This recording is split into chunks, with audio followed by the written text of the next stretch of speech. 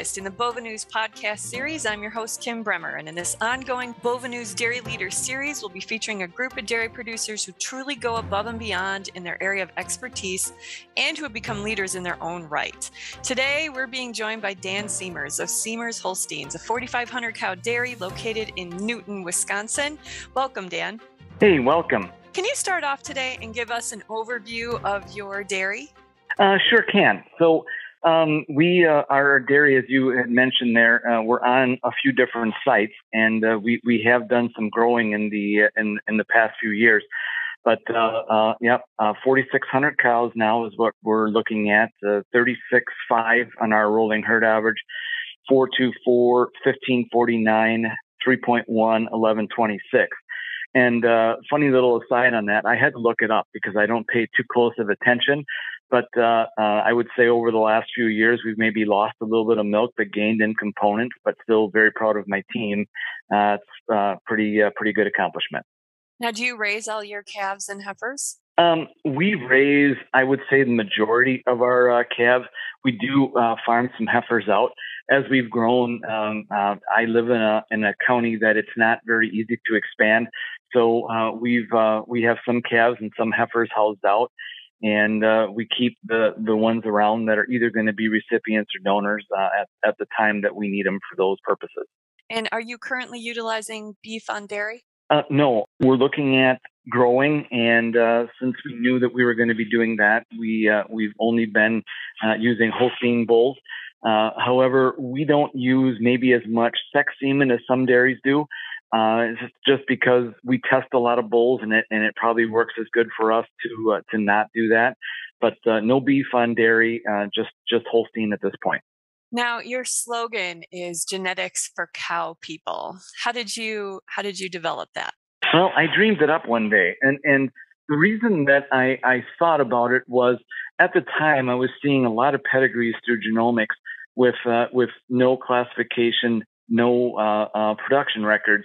And I was thinking to myself, we try to do all the little things that I look at when I'm trying to pick bulls or the pedigrees that I want to work with. I like nice classification scores. I like good production records.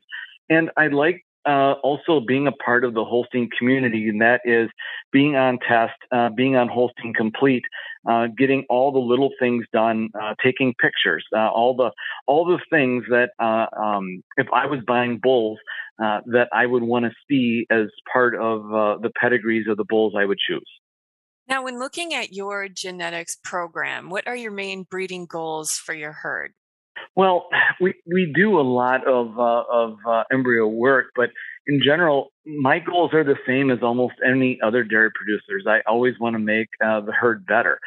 With that being said, better has changed for us over the years. Better used to be, how high the cows would score or how many very good 2-year-olds or those kinds of things.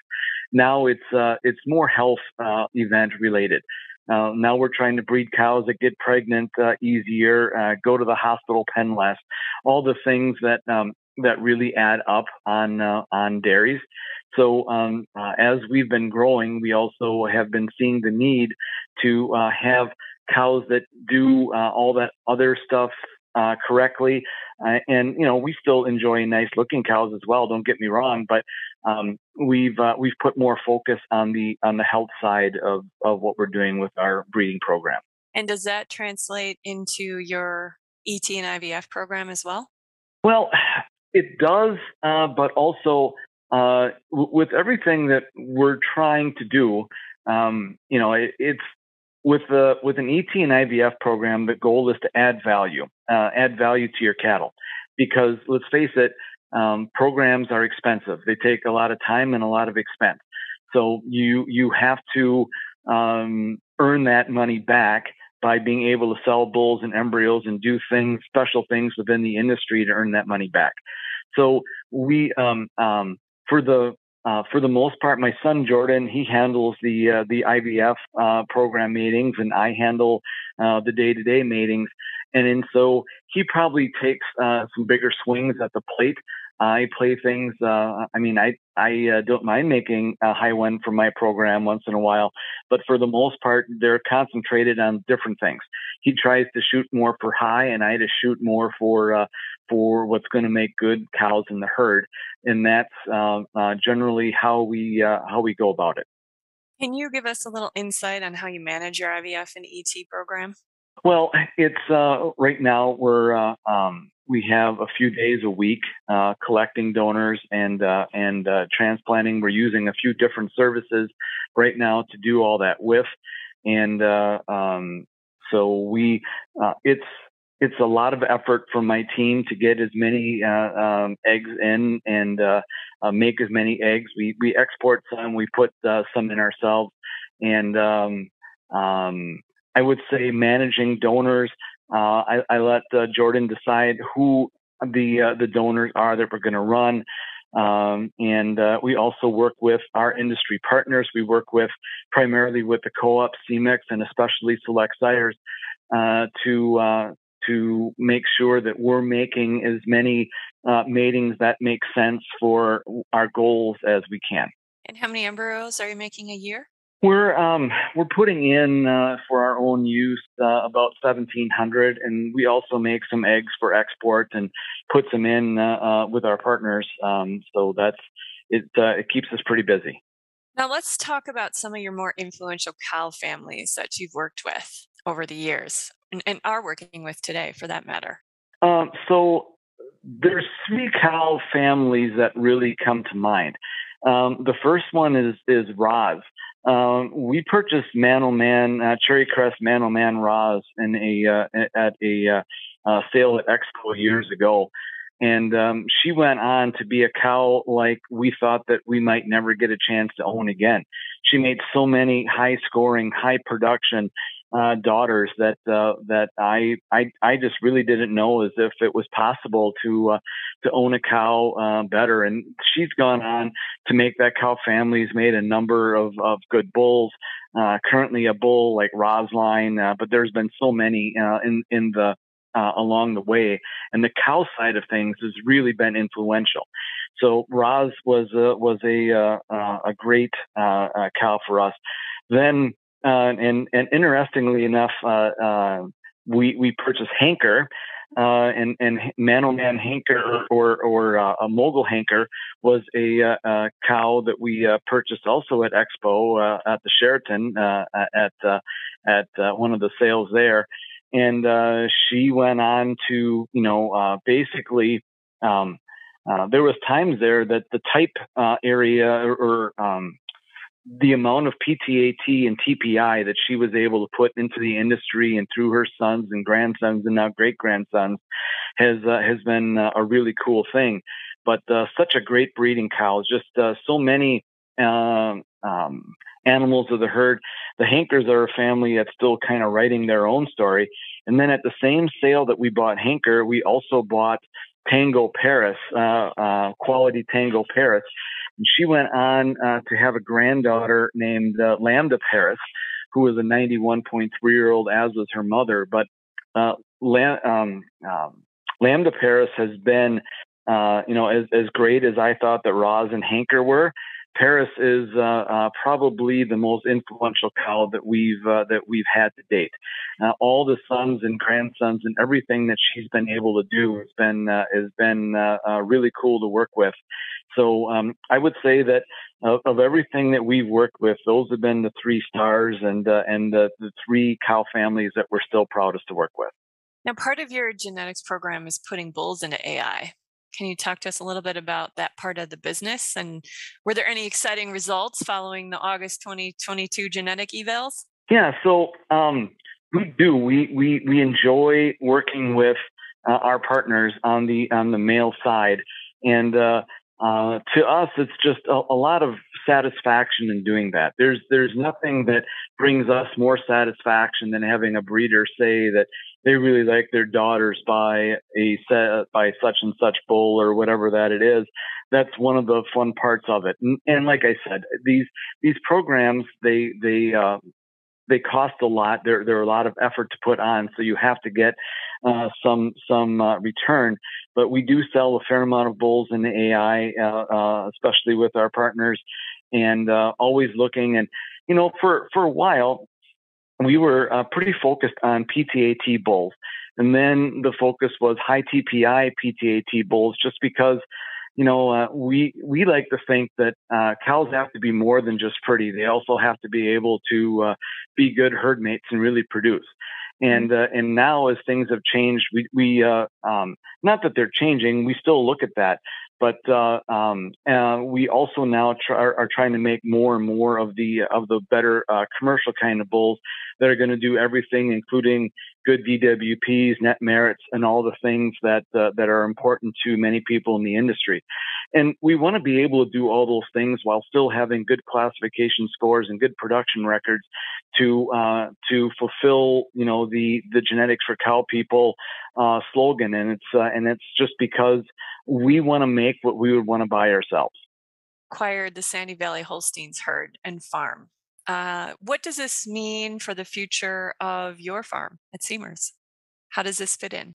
Yeah, it was very exciting. So we've had a very busy last year. We last fall added Greendale, which was a local dairy, an exceptional herd of cows and dairy. And this spring we're able to add Sandy Valley.